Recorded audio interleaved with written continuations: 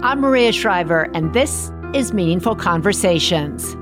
On every episode, we'll take a journey into the lives of inspiring, thoughtful, thought-provoking people. People who are smart, spirited, and spiritual. People who have done extraordinary things to make a positive impact on our world. These are people I respect and admire. People who inspire me. I want them to share their stories, their experiences, their wisdom, and their feelings with you. I hope we can come together in community to reflect on the issues and topics that we're all thinking about, but no one seems to be talking about.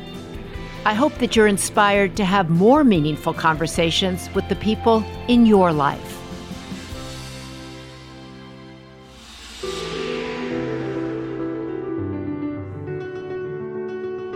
Sharon Salzberg is someone I've admired for quite some time. She's one of America's preeminent voices on meditation, Buddhism, and her work and practices are beloved by millions.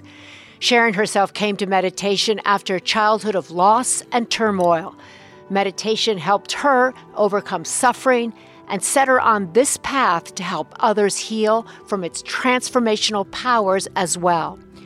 She's the author of 10 books, believe that, 10 books, including Real Happiness and Real Love, The Art of Mindful Connection. Today, Sharon talks with me about the concept of loving kindness and how we can offer it to ourselves and others during these tumultuous times.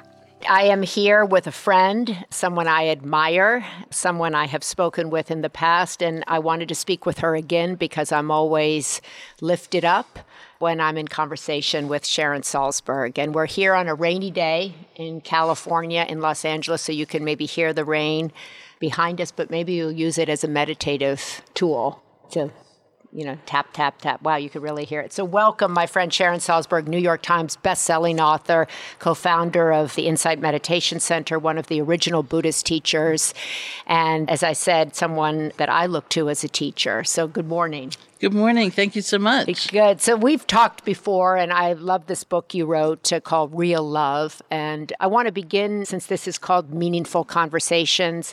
Sharon, where do you find meaning? What does a meaningful life look like to you?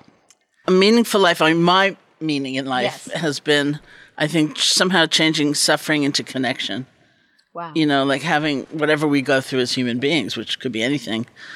Realizing we're not alone and helping other people realize they're not alone. And then I think that many people can find meaning in that kind of effort.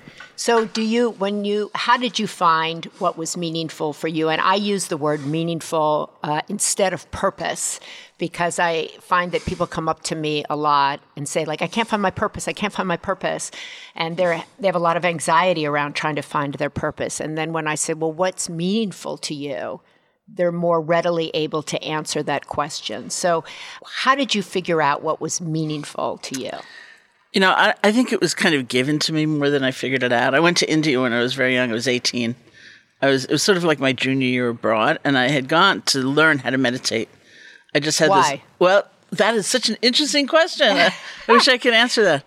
I'd had a very difficult and traumatic childhood, like many people, and I had learned about meditation when I was in college, just in a class, an Asian philosophy class.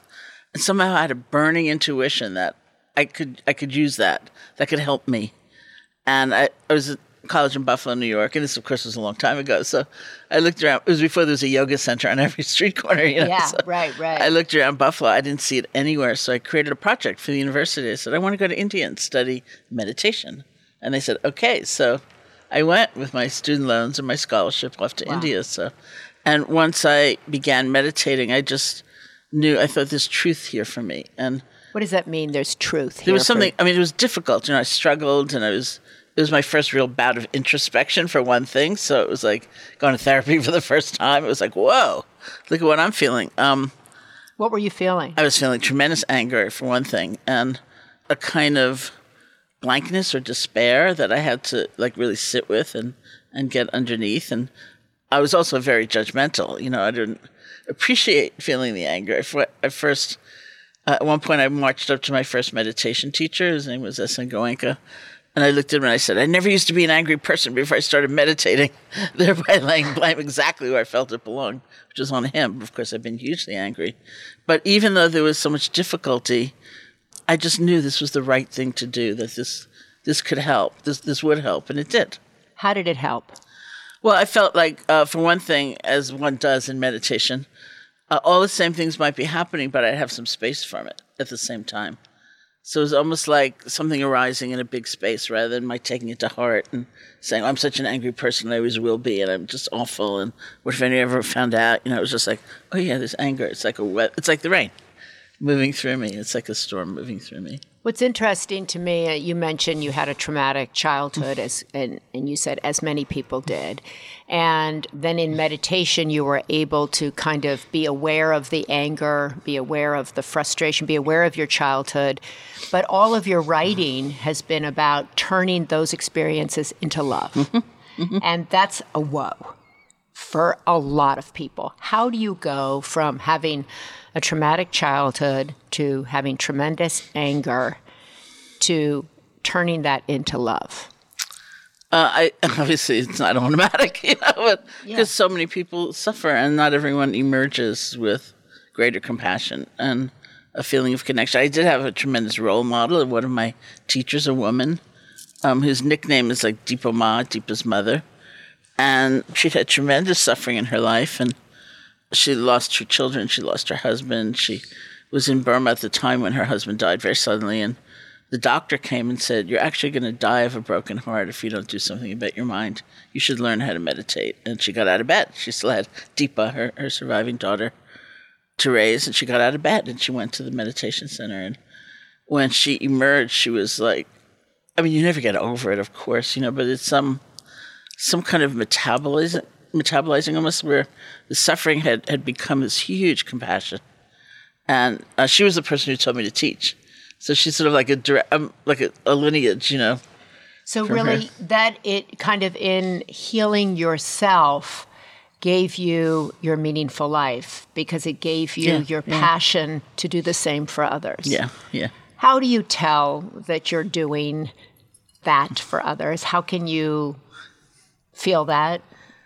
Yeah, I think it is about connection, and there's some sense inside of rightness, because it may not be meaningful in society's definition. Like, I keep thinking of this woman. I wrote one book called Real Happiness at Work. Right. And I had a lot of work conversations with people after that. You can see Sharon has written, how many books is it? 10. 10. I thought it was 8. 10 books. And they're all unique unto themselves. They all speak to different times in your life, but they cover really pretty much all of our aspects of our life. But go ahead. So I was doing a workshop, and she was there, and we were talking about real happiness at work, and she was sort of like beaming. She was like this radiant being. And then she said, I work in a call-in center fielding customer complaints. And she said, and I love everybody. Like, I treat them with great respect. By the time they get to me, I'm like the third person they've spoken to. They're enraged. But she said, I can't always help them, but I'm always honest. If I say I'll get back to you by 2 o'clock, I get back to you by 2 o'clock. And she said, every conversation is important to me. And I looked at her, and I had just recently been a complaining customer somewhere. That had not been my experience, you know. And she was like, she meant it, that every conversation was an avenue of expression of her values. So she clearly wasn't thinking about society's, diminishment of her role or something like that. So how is that? How do we, because the world, I think, that everybody's existing in, right? It elevates certain jobs, certain kind of points of view, and diminishes others, as you say. Mm-hmm. So how do you stay in meaning, stay in passion, stay in purpose, even if it's not valued by society? Yeah, well, to some extent, it's reminding oneself of what we really care about, each and every one of us, every day. And to some extent, it's a kind of community. It's like, if I think about the people who maybe come into someone's home and care for someone with Alzheimer's, right?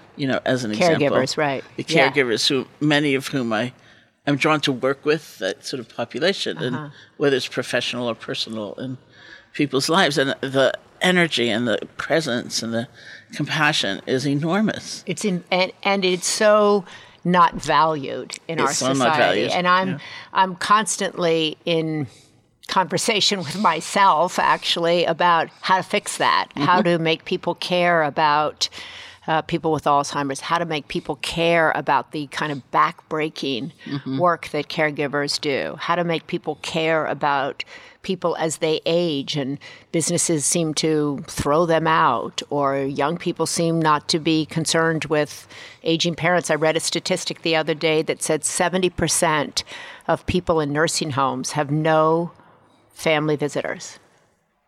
And I'm just like, what? So you work with people whose professions are not valued in our society. So how do you help them? How can we help people? And I think this often goes to women who are, mothering and, feeling like no one sees that, even though we say, we think motherhood is great or fatherhood is great, but we don't really value it. They're not on the cover of a magazine for simply doing that.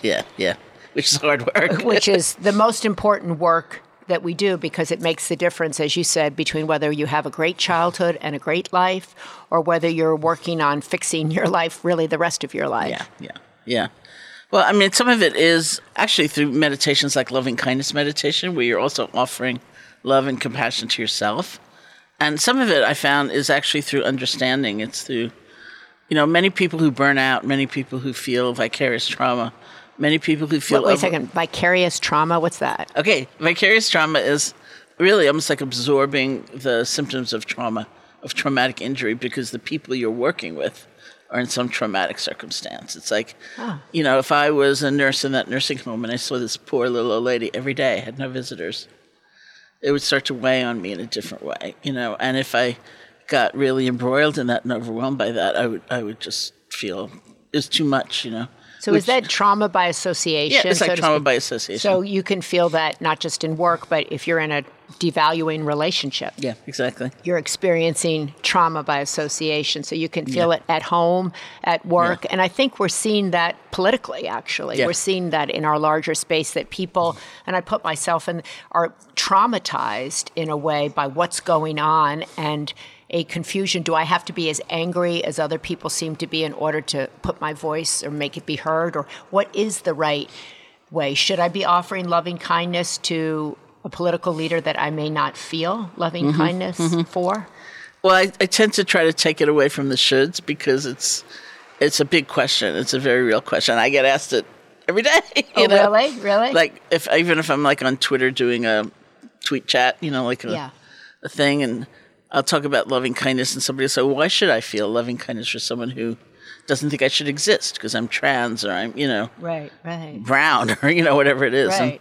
And I'm other. And so I say, of course, it's not meaning you should like them, and it doesn't mean you should approve of them or stop fighting them, but there's something about being consumed by someone else's negativity where it's what we're hooked into, and we're thinking about it all the time, and it's like they're inhabiting our brain and our life force, and we want to be free of that. And so, how do you get free of that? Because it seems like much of the country, one person has inhabited their life force. Yes, it's true. And in the media as well. The media is consumed by one person. I think we find our own boundaries, and we remember that, to quote every great sage, starting with my, knowledge of the Buddha, hatred never ceases by hatred. Hatred only ceases by love. Hatred, let's pause a second, because that's a very big statement. It is big. It's big. Hatred never ceases by hatred. Hatred ceases by love. But hatred ceases by love. So, and you have written, and I've read interviews with you where you talk about, you advise or suggest to people to love somebody that perhaps they hate. And people say, I don't want to do that. It's going to make me weak. They're going to take advantage of me. I don't want to be that person. Why are they wrong?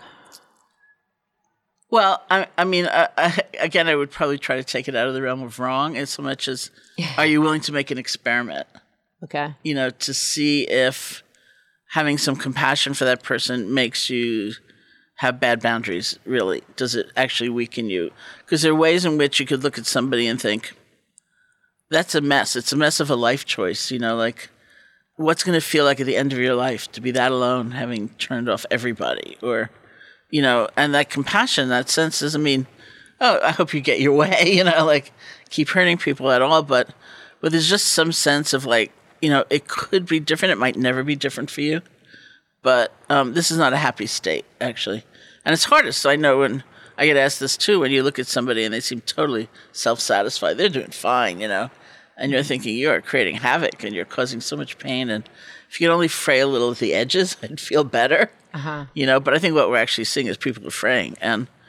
But in terms of media, it's very interesting because I decided that part of that healthier relationship is having better boundaries myself in terms of how much I absorb and with media. Yeah, myself, and I'm a member of the media, but I consider myself a member of humanity first before I'm a member of the media. And I've put boundaries up on how much media I consume and what media I consume, and that I don't come home. I used to come home and watch the news all night long. I don't do that anymore because I wasn't sleeping and I was. And so I think that's a smart thing that we can all do. It doesn't mean we're not going to be informed.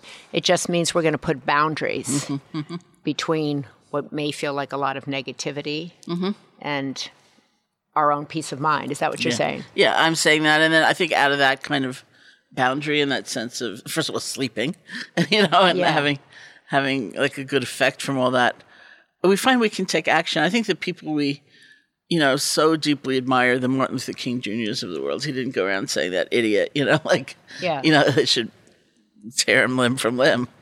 It was like the beloved community, how can we go past our own hatred and find strength and energy and forcefulness, but not from that kind of hatred. Do you think that the country is ready for a leader who speaks of love, who speaks of the beloved, who speaks of empathy and compassion? I'd like to think so. I like to think so, but I'm not sure. Yeah. It's very hard because there's that big problem of thinking that's sentimental, that just weak. Makes you weak. And well, what about that? Can you explain? And I've read some interviews where, people always say, if I'm loving, if I'm empathetic, if I'm compassionate, people will perceive me as weak. I'll lose my edge. I'll lose my drive. Yeah.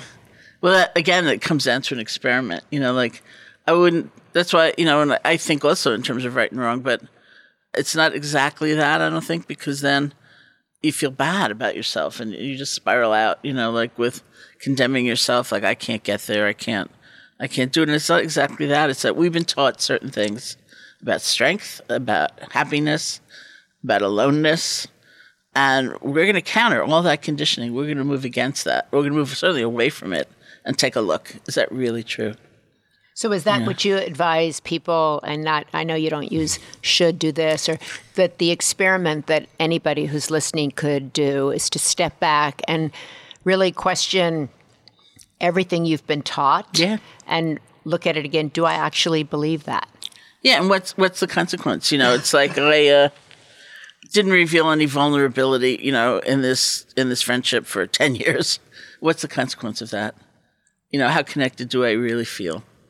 Or I was so afraid of showing this or that I just shut it down. So what's the consequence of that? Or there's a story in Real Love about a friend of mine who said at one point in her life, she realized she was the kind of person who would be riding in the car with her husband, boiling hot.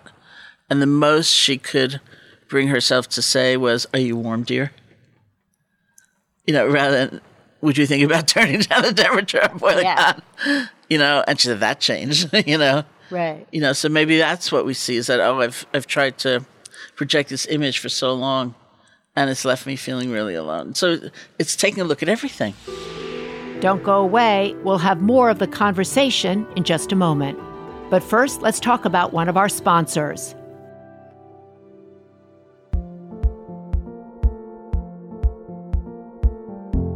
This episode of Meaningful Conversations is brought to you by Living Proof. Living Proof, you probably know it, is a line of hair products that tackle the toughest beauty challenges with technology from MIT scientists. That means their products are backed by science, not just marketing gimmicks. From frizz to damage to fullness, Living Proof products do exactly what they claim to do without using silicones, parabens, phthalates, or animal testing. Like their award-winning dry shampoo that actually cleans your hair. Whoa. Unlike other dry shampoos on the market, Living Proof doesn't just mask oil, sweat, and odors, but removes them completely, leaving your hair looking clean, fresh, ready to go. It's no wonder they've won 8 Best of Beauty Breakthrough Awards. Living Proof is delivering results that you can see from across the room. So try Living Proof today by visiting livingproof.com/meaningful and use promo code MEANINGFUL to get free samples of their award-winning dry shampoo with your purchase. That's livingproof.com/meaningful, promo code MEANINGFUL for a free sample of dry shampoos with your purchase. Again, livingproof.com/meaningful, promo code MEANINGFUL.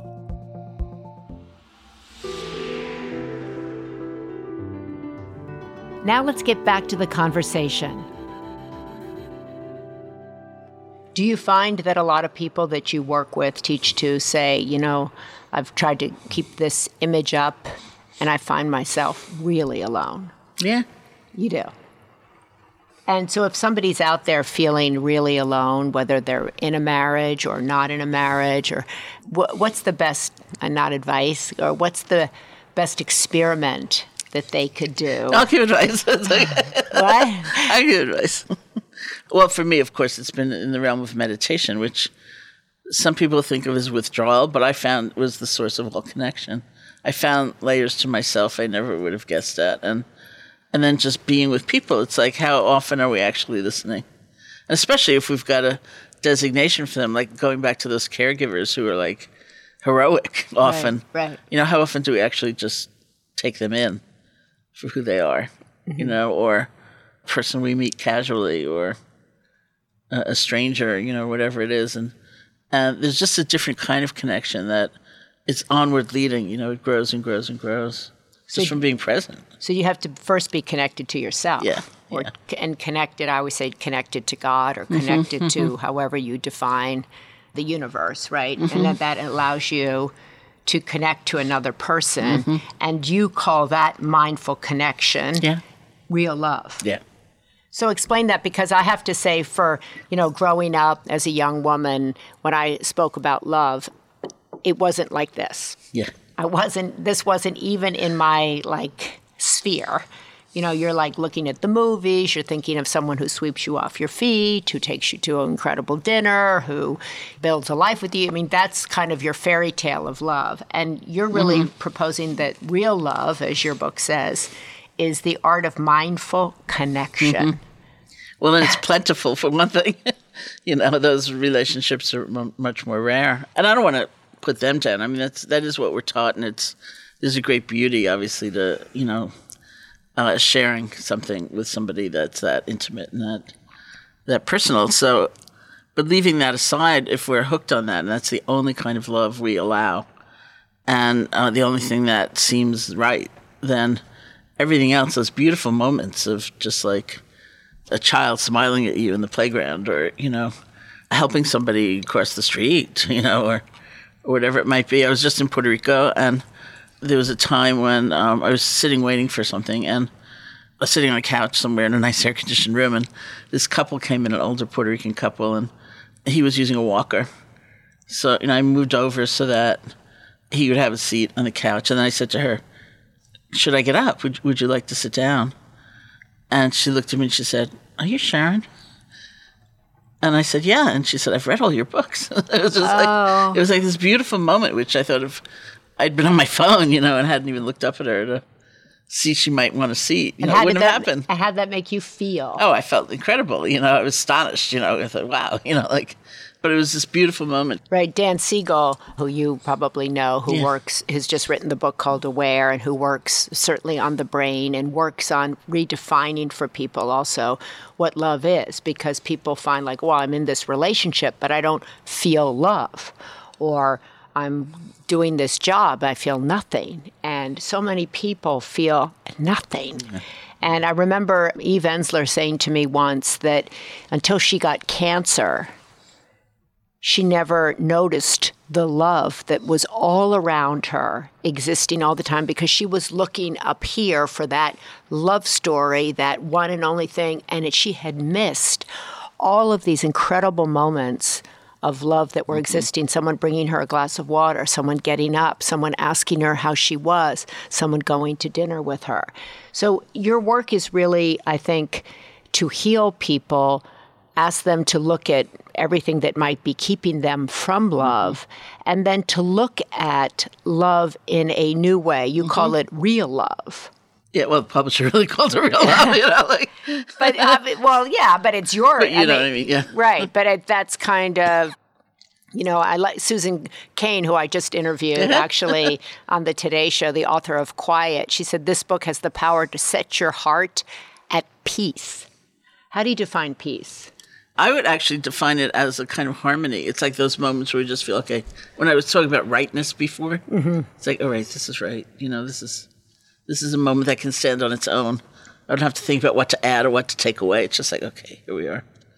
And I do think it's partly because we're misled. I mean, she's, of course, champion introvert. You know? And, yes. We're misled into thinking that you're only really caring if you're extroverted, if you're going to all those parties or you're whatever. But is that true? Or if you have a quieter life, are you disconnected? Not necessarily. And so I love that invitation. Like, let's look at this totally differently. It's like years ago, I wrote a book on faith called Faith. And it was the same thing. It was like, people were so upset with me. Like, why are you writing a book on that? It's like, I've been hurt by faith, or I equate faith with being silenced and not being able to ask questions. And I said, isn't it great to reclaim the word? Let's reclaim the word. And I feel like in some way I'm doing that with love, where it's so misunderstood and people are so lonely at the same time. So I think what I hear you saying is really also to reclaim your own story. And that's really the power that we all have. We tell oftentimes a negative story, why we can't do this, why we didn't achieve that, why we're hurt by this, why we can't be lovable. And you're asking us to reclaim our story, put ourselves in the driver's seat, and look at all of these words that might be trauma points for us or might be trigger points, whatever the right, and adapt a different point of view to them. Yeah, at least see, step away from the old interpretation. Do you find that you've been teaching meditation, loving kindness, written all these books? What are you noticing in the culture right now that's different from a year ago, 2 years ago, or when you began? Well, in terms of the states, I mean, there is a political pressure happening that is different. Like, for people who are unhappy, not everyone is unhappy with the direction of the country, but for people who are unhappy, I tend to meet quite a number of them. There's also almost a devastating feeling of hopelessness or helplessness. Not so much anymore since the last election, but there was just a sense, there was a gap between feelings, especially feelings of anger and action, being able to channel that into some kind of action. And my hope is that that's changed, whether it's action with a neighbor or city council or, a community playground or in an electoral political sense. But so you felt up until the last election a real unease or a dissatisfaction as you traveled around. Yeah. And it seems to me, and correct me if I'm wrong, that more people, whether it's they're dissatisfied with the political situation or dissatisfied with the 24-hour email situation, or that they're seeking a different way, that there is an interest. Yeah. As you said, now you see a yoga place or a meditation place in many cities where there were none before. What's that telling you about what people are looking for? Well, I think we're looking for one another, for one thing. I mean, I love that. This is all, oh my God, we're looking for one another. We are. It's coexistent. I keep reading, there's an epidemic of loneliness, and there's, there's a minister of loneliness in Japan, and England. And one in Great Britain, yes. Yeah, and look at this. We're so lonely. We're so cut off from one another. And the other reason to translate one's emotion into action is fear.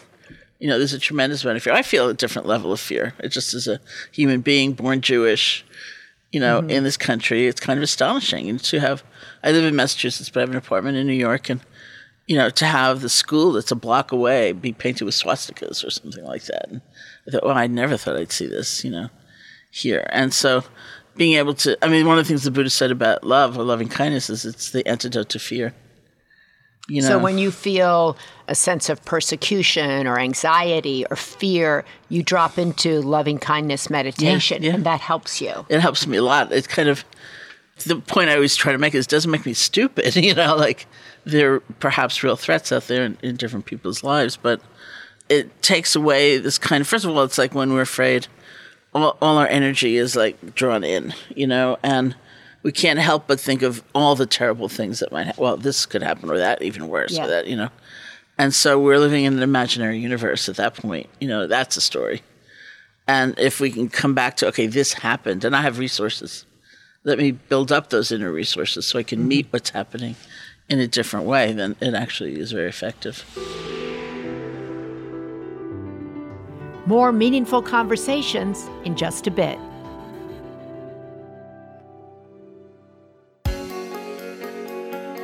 Of all the meaningful conversations we can have, one of the most important is about our mental health. The new podcast, Inner Space, with Dr. Barbara Van Dalen, is bringing together people from the world of entertainment, business, religion, and politics to help you understand your own inner space, develop emotionally healthy habits, recognize the signs of emotional pain in ourselves and loved ones, and find new ways to care for those who are suffering. We all need this. Inner Space features conversations with people like Minister Tobias Elwood, Daryl Hammond, Ronnie Frank, and of course many more. You're bound to learn so much from each of these episodes because Dr. Barbara is really insightful. She's the founder and president of the nonprofit Give an Hour. She was named in 2012 to Time magazine's list of the 100 most influential people in the world. And she's worked closely with the Obama administration to create and launch the Campaign to Change Direction. Plus, she's the mental health consultant for the hit ABC drama A Million Little Things. I've known Barbara, and I interviewed her along with Talinda Bennington as architects of change, and I was impressed with both of them and the incredible work that they're doing. And they've also contributed to my online publication, The Sunday Paper. Both of those women are doing really extraordinary work, so I'm super excited that Dr. Barbara's going to have her own podcast called Inner Space. So go listen to Inner Space. Anywhere podcasts are offered, just search Inner Space Barbara. That's Inner Space Barbara. Give it a listen after this show. And good luck, Barbara.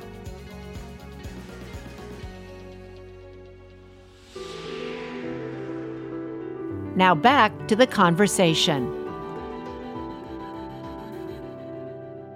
I'm reading Mary Pfeiffer's new book, and she talks about the importance that all of us have inner resources.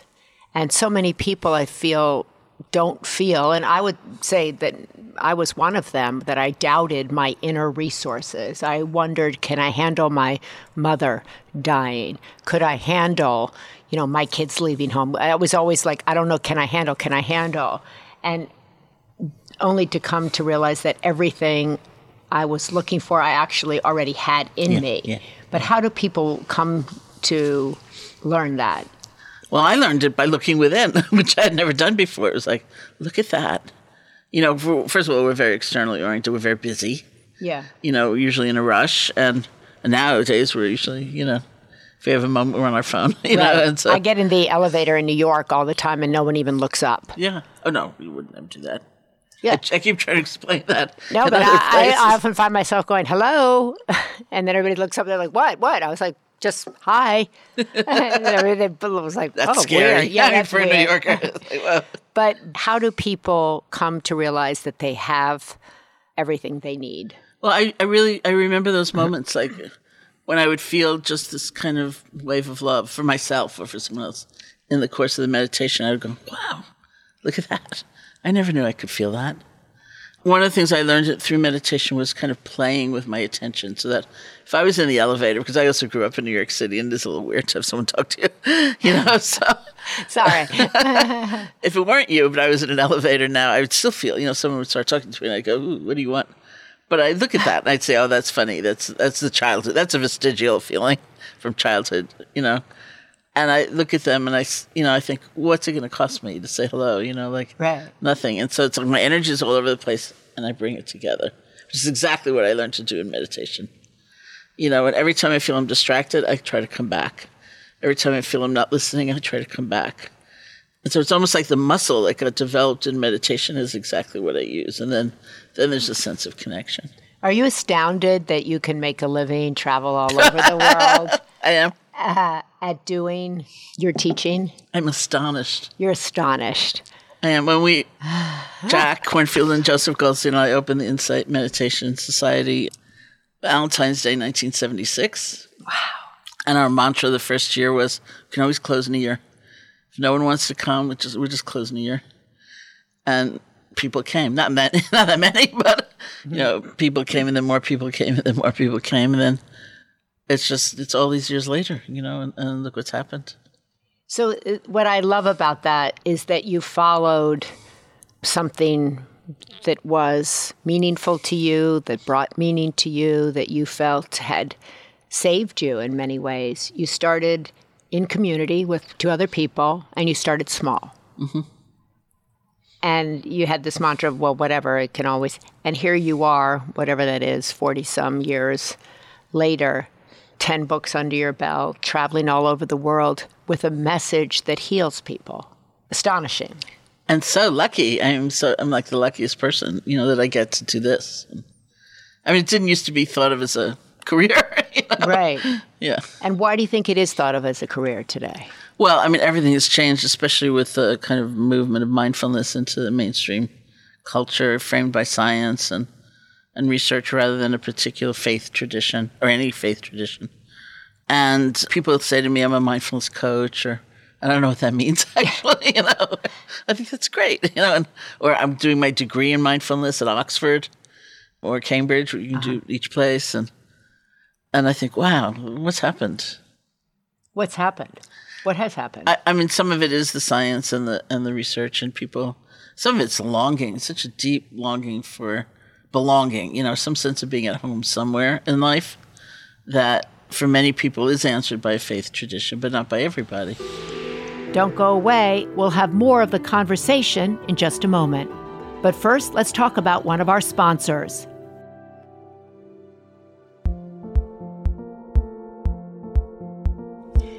Five years ago, Casper revolutionized the mattress industry by making it easier than ever to buy a premium foam mattress. Today, they're building on that legacy with a new line of mattresses that combine the best of both worlds. Introducing the Hybrid Collection by Casper. Their acclaimed foam layers now available with springs. Casper's new hybrid mattresses combine the pressure relief of their award-winning foam with durable yet gentle springs. This new innovation offers the best of both worlds, luxurious comfort and resilient support. Added benefits of the Hybrid Collection: elevated lift support, increased airflow for cooling, durability for all body types, and enhanced edge support. Well, even with springs, these mattresses still come magically in a box that simply arrives on your doorstep. With bedding, bed frames, and even a glow light that helps you fall asleep, Casper has everything you need to create the perfect sleep environment. And when you buy a mattress from Casper, you can be sure of your purchase with Casper's 100-night, risk-free Sleep On It trial. I really like that. That's cool. So give a try to a Casper mattress today and feel the difference a good night's sleep can make. Again, you get 100 nights to experience it for yourself. And you can get $100 towards select mattresses by visiting casper.com/meaningful and using meaningful at checkout. Terms and conditions do apply. Once again, that's casper.com/meaningful.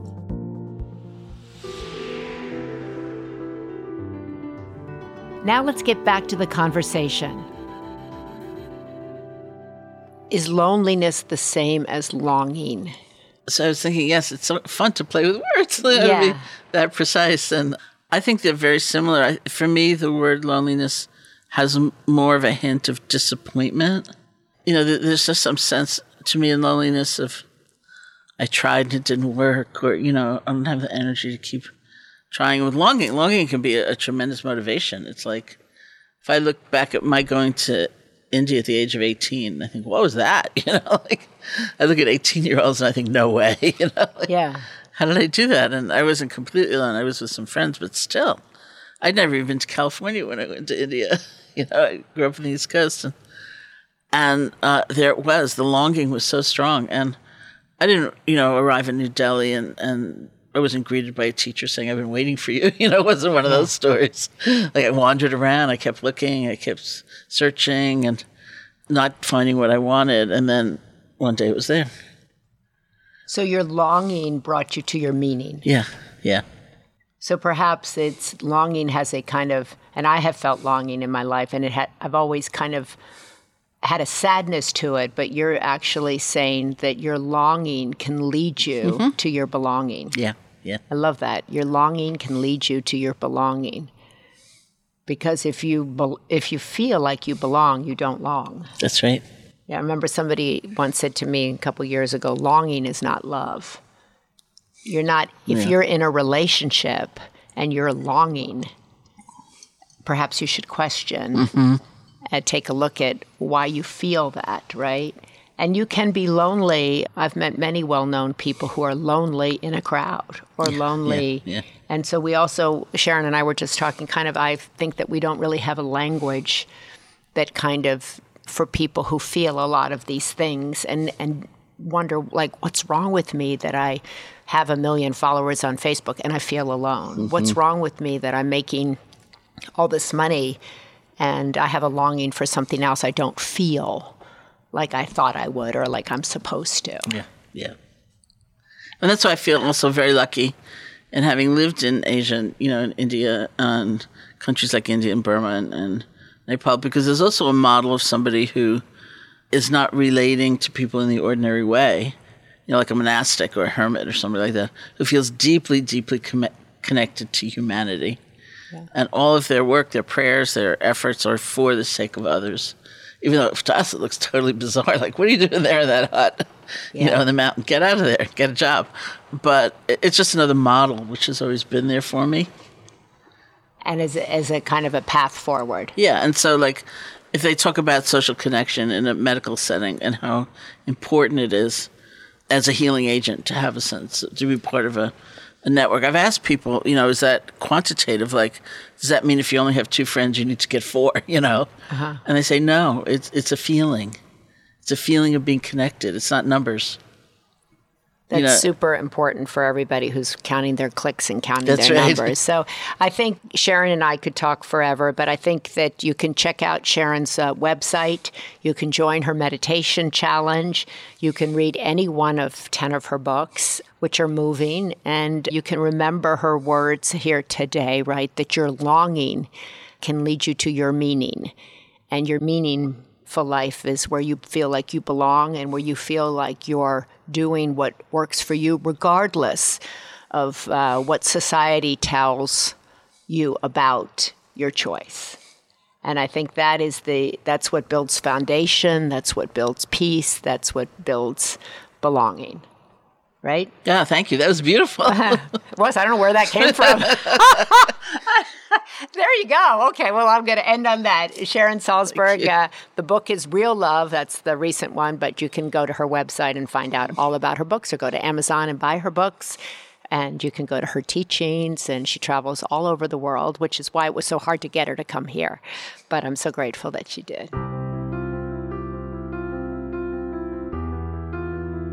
I hope you have enjoyed this episode of Meaningful Conversations. If you're looking for more inspiration and words of wisdom, then please sign up for my weekly email newsletter, The Sunday Paper. It's free and it's really good. Just visit my website, mariashriver.com, to subscribe. I hope you'll also check out my book, I've Been Thinking, and its new companion, I've Been Thinking, The Journal. Like this podcast, these books were created to help you on your path to a meaningful life. More details on my website about all of that as well. Thanks so much for listening, and I look forward to being in community with you again right here each Monday.